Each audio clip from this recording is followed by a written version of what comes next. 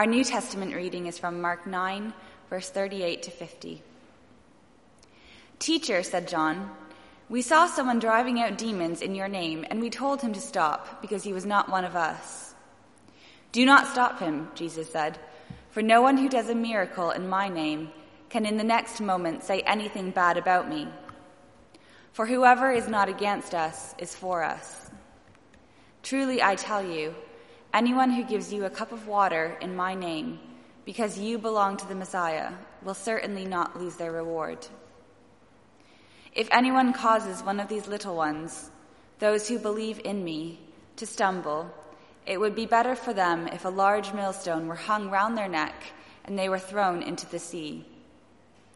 If your hand causes you to stumble, cut it off. It is better for you to enter life maimed than with 2 hands to go into hell, where the fire never goes out. And if your foot causes you to stumble, cut it off. It is better for you to enter life crippled than to have 2 feet and be thrown into hell. And if your eye causes you to stumble, pluck it out. It is better for you to enter the kingdom of God with 1 eye than to have 2 eyes and be thrown into hell, where the worm that eats them do not die, and the fire is not quenched. Everyone will be salted with fire. Salt is good, but if it loses its saltiness, how can you make it salty again? Have salt among yourselves, and be at peace with each other. This is the word of the Lord. Thanks be to God.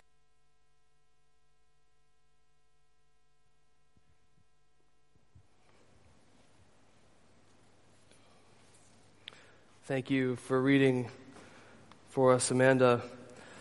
My name is Steve. It's very good to be with you all today as we consider this passage in Mark where Christ gives us advice before we fight. And I wonder what sort of advice you would give someone before a fight. What would you tell them? As I've mentioned before, I was in the American Army for a few years before moving to Cambridge. And there was a commander who gave a speech that I'll never forget, partly because the men were always quoting it. It was very memorable. But this was some advice that he gave before a fight. He said, "The winner will be whoever gets most violent the quickest." So that was his advice. The winner will be whoever gets most violent the quickest. And I've been thinking about this advice as I've studied our passage in Mark, because something similar is happening here, isn't it? The disciples come to Jesus, and they ask for his advice on spiritual warfare. And he responds in a very direct way that we must be violent toward sin. That if you want to win in the fight against sin, you must become violent fast. Now, let me be clear, Christ is not talking about physical violence. He is not advocating that we be physically violent because of our faith. He is speaking about spiritual warfare, about the attitude of our hearts towards sin. What is sin? We sin when we disobey or distrust God. We sin against him when we disobey his commands. And Christ is urging us to fight against this. I think of God's warning to Cain in Genesis. God says that sin is crouching at your door.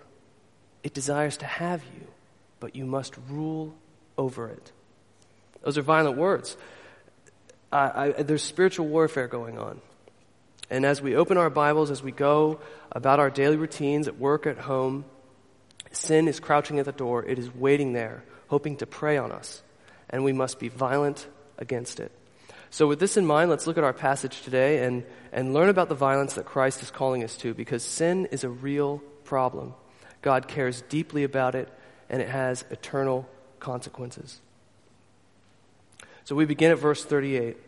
"Teacher," said John, "we saw someone driving out demons in your name, and we told him to stop, because he was not one of us."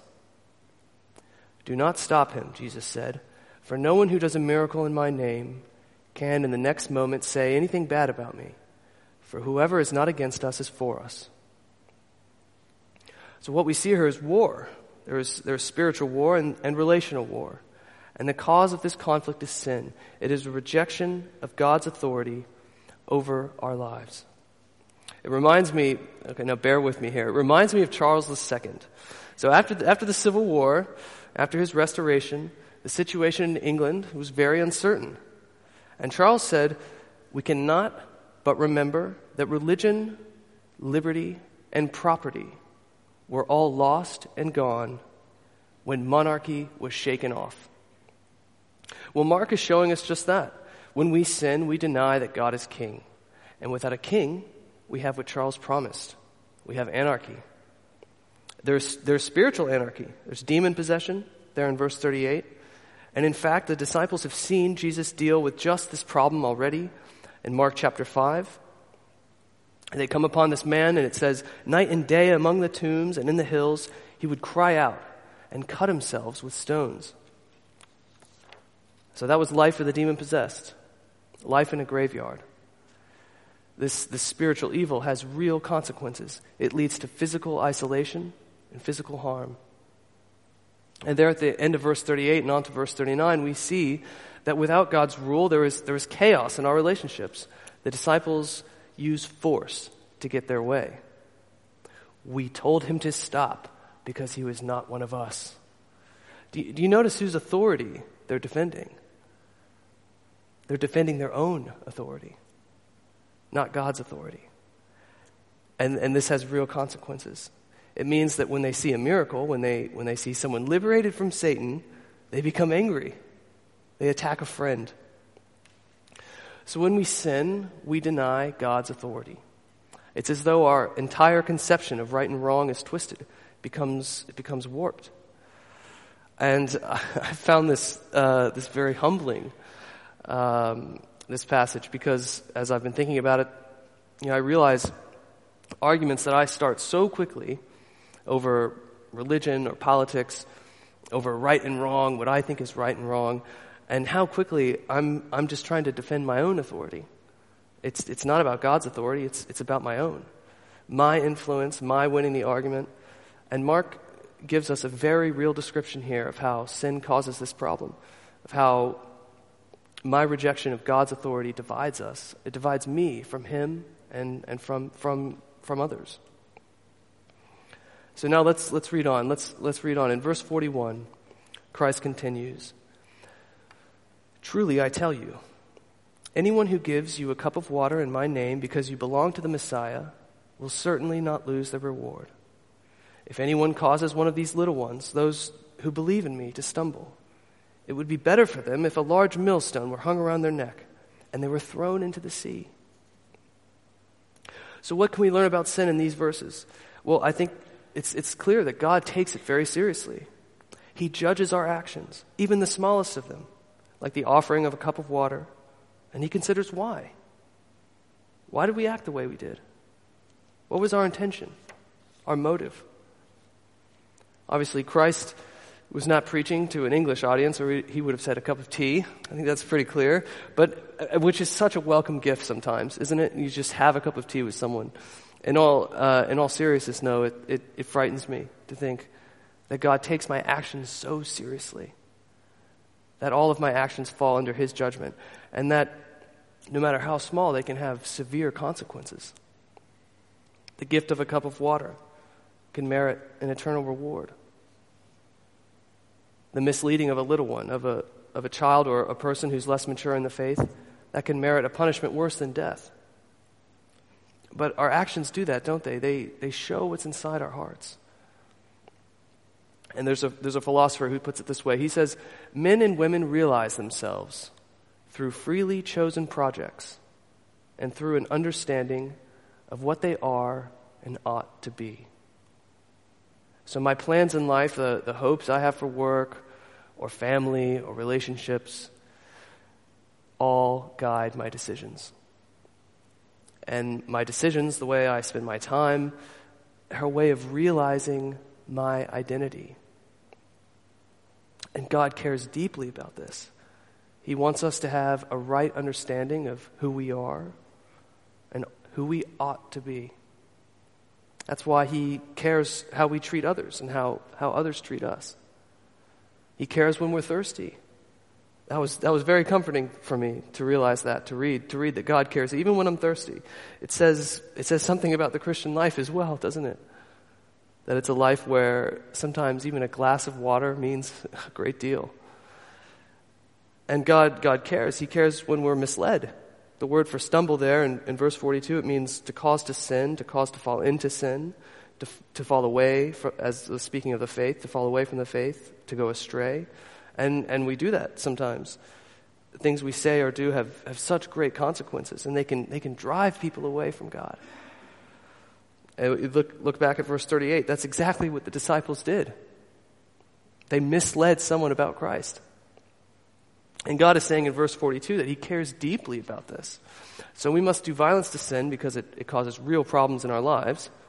We must do violence to sin because God takes it very seriously. And finally, we must do violence to sin because of the judgment to come. And that's what Christ refers to in verse 42. And he goes on to warn us further, starting in verse 43.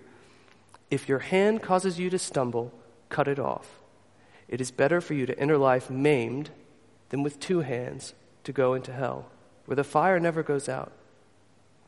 And if your foot causes you to stumble, cut it off.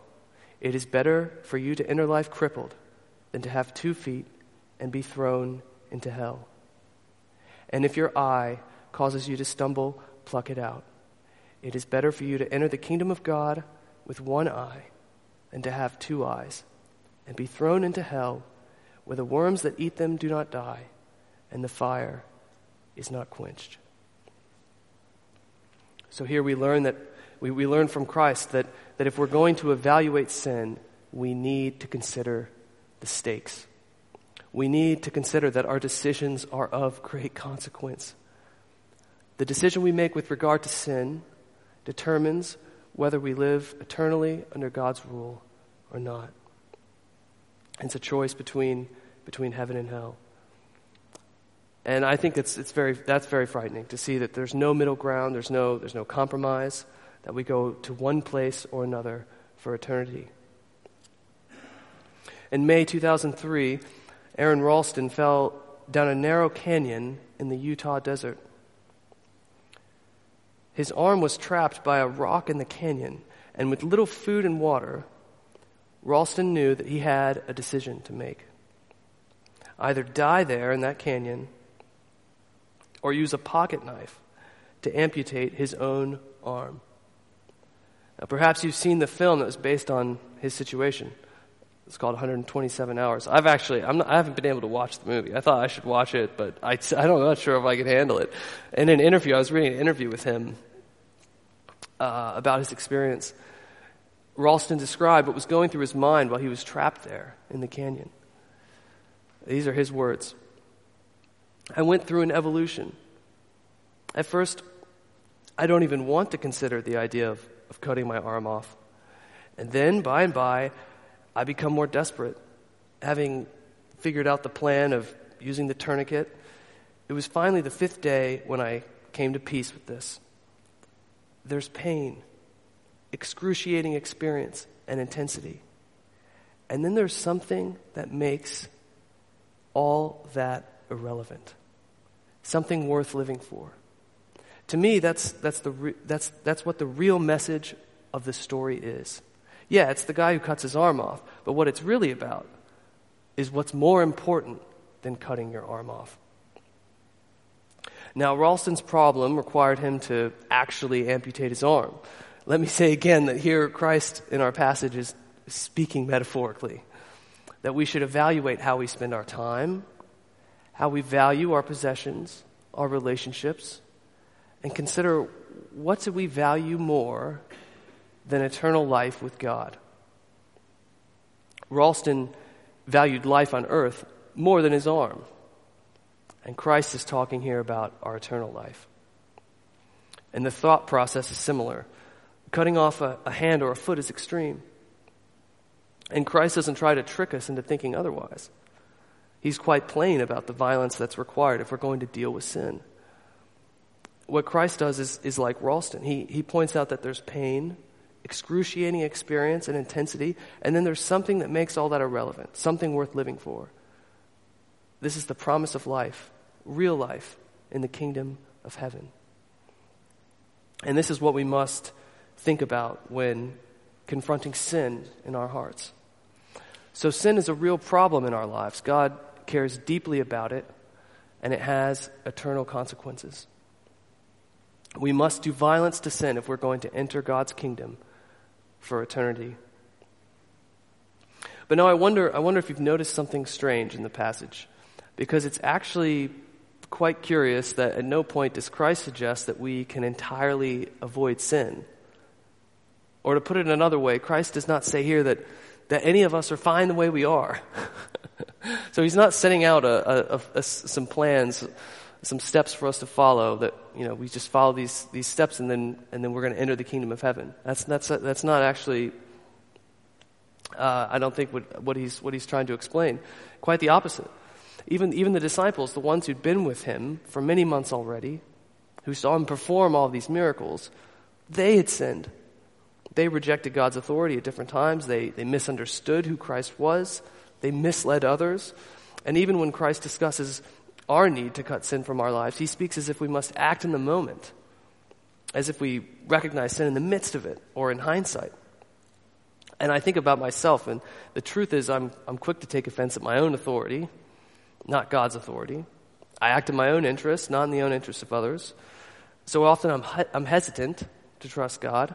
I don't take him or his commands seriously. I don't do violence to sin. I don't cut it out, amputate it, gouge it out. Who's lived any differently? There's one who has. He committed no sin, and no deceit was found in his mouth. When they hurled their insults at him, he did not retaliate. When he suffered, he made no threats. Instead, he entrusted himself to him who judges justly. He himself bore our sins in his body on the cross so that we might die to sins and live for righteousness. By his wounds, you have been healed. This is how Peter described the work of Christ. And that's such an astonishing reality, that Christ bore my sin. That by his name I am set free from spiritual confusion, that I can belong to him, that I can pray in his name for my family and my friends to belong to him as well. All of us belong to God in some way. He created us. But for those of us who are Christians, we belong to Christ. He obeyed all of God's commands and yet went thirsty. He was maimed and wounded so that by his wounds we're healed. This is the good news. And it's so important to remind myself of that, because otherwise I begin to think that church is a group of friends, a way to help others, to occupy my time. And it is those things. But it's so much more. It explains how good God is to me. And if I forget how good God is to me, then how can anything be good? And this brings us to the last two verses of our text, starting at verse 49. Everyone will be salted with fire. Salt is good. But if it loses its saltiness, how can you make it salty again? Have salt among yourselves and be at peace with each other. This warning by Christ is very rich with meaning. I'll just talk about one way that we might understand it. I think one way to explain it is to consider that to appreciate God's goodness, we need to experience it. It's not something someone can tell you about. You have to experience it. To appreciate his goodness, we must experience it. And to experience it, we must realize Christ in our lives. You see, that's why we must do violence to sin. Not to merit God's forgiveness, but so that we can appreciate how good he is. We do that together, Christ tells us, through our decisions, our service to one another, our encouragement, our conversations, our avoidance of sin. We realize together how good God is. We realize together the life to come. Let's pray. Father, just like the disciples, we come to your Son, Jesus Christ, for spiritual guidance. We ask for his instruction on who we are and who we ought to be. Thank you that through his sacrifice we can receive eternal life. Help us to appreciate this gift in our actions, in our thoughts and decisions. In his name we pray. Amen.